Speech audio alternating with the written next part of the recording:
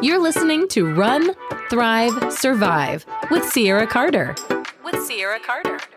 If you're looking for more energy, more productivity, and just an overall happier life, you're right where you need to be. All right, guys, another Trending Tip Tuesday. Welcome back. This week we're going to talk about tracking your stress, because who doesn't want to know how stressed out they are at all times of the day? Well, actually, this is becoming a big thing in 2022.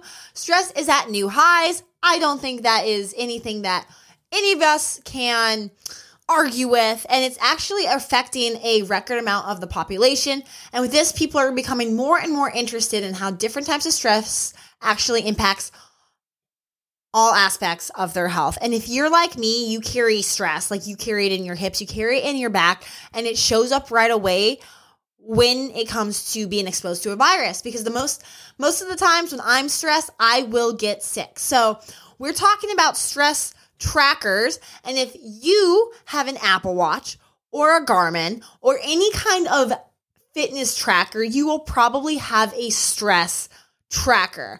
I love this because being in behavior, tracking things helps control it. So if you don't know your baseline into how stressed you are or how you are at a moderate level of stress, you will never know when you're actually too stressed, and it could get to dangerous levels. So it's always important to have a baseline. So people are using stress trackers, and how these stress trackers are working is it's actually a device that monitors psychological stress indicators, which it most likely in these smartwatches is using heart rate variability or HRV technology. So it's not this new fancy technology that they're throwing in all our watches. They're actually just pretty much using that heart rate monitor that you already have in your watch, and it's pretty much looking for irregularities, because the HRV is the measure of the variation of time between each heart rate, and this variation is controlled by the body's autonomic nervous system, or the ANS, which automatically regulates our heart rate, blood pressure, breathing, and digestion.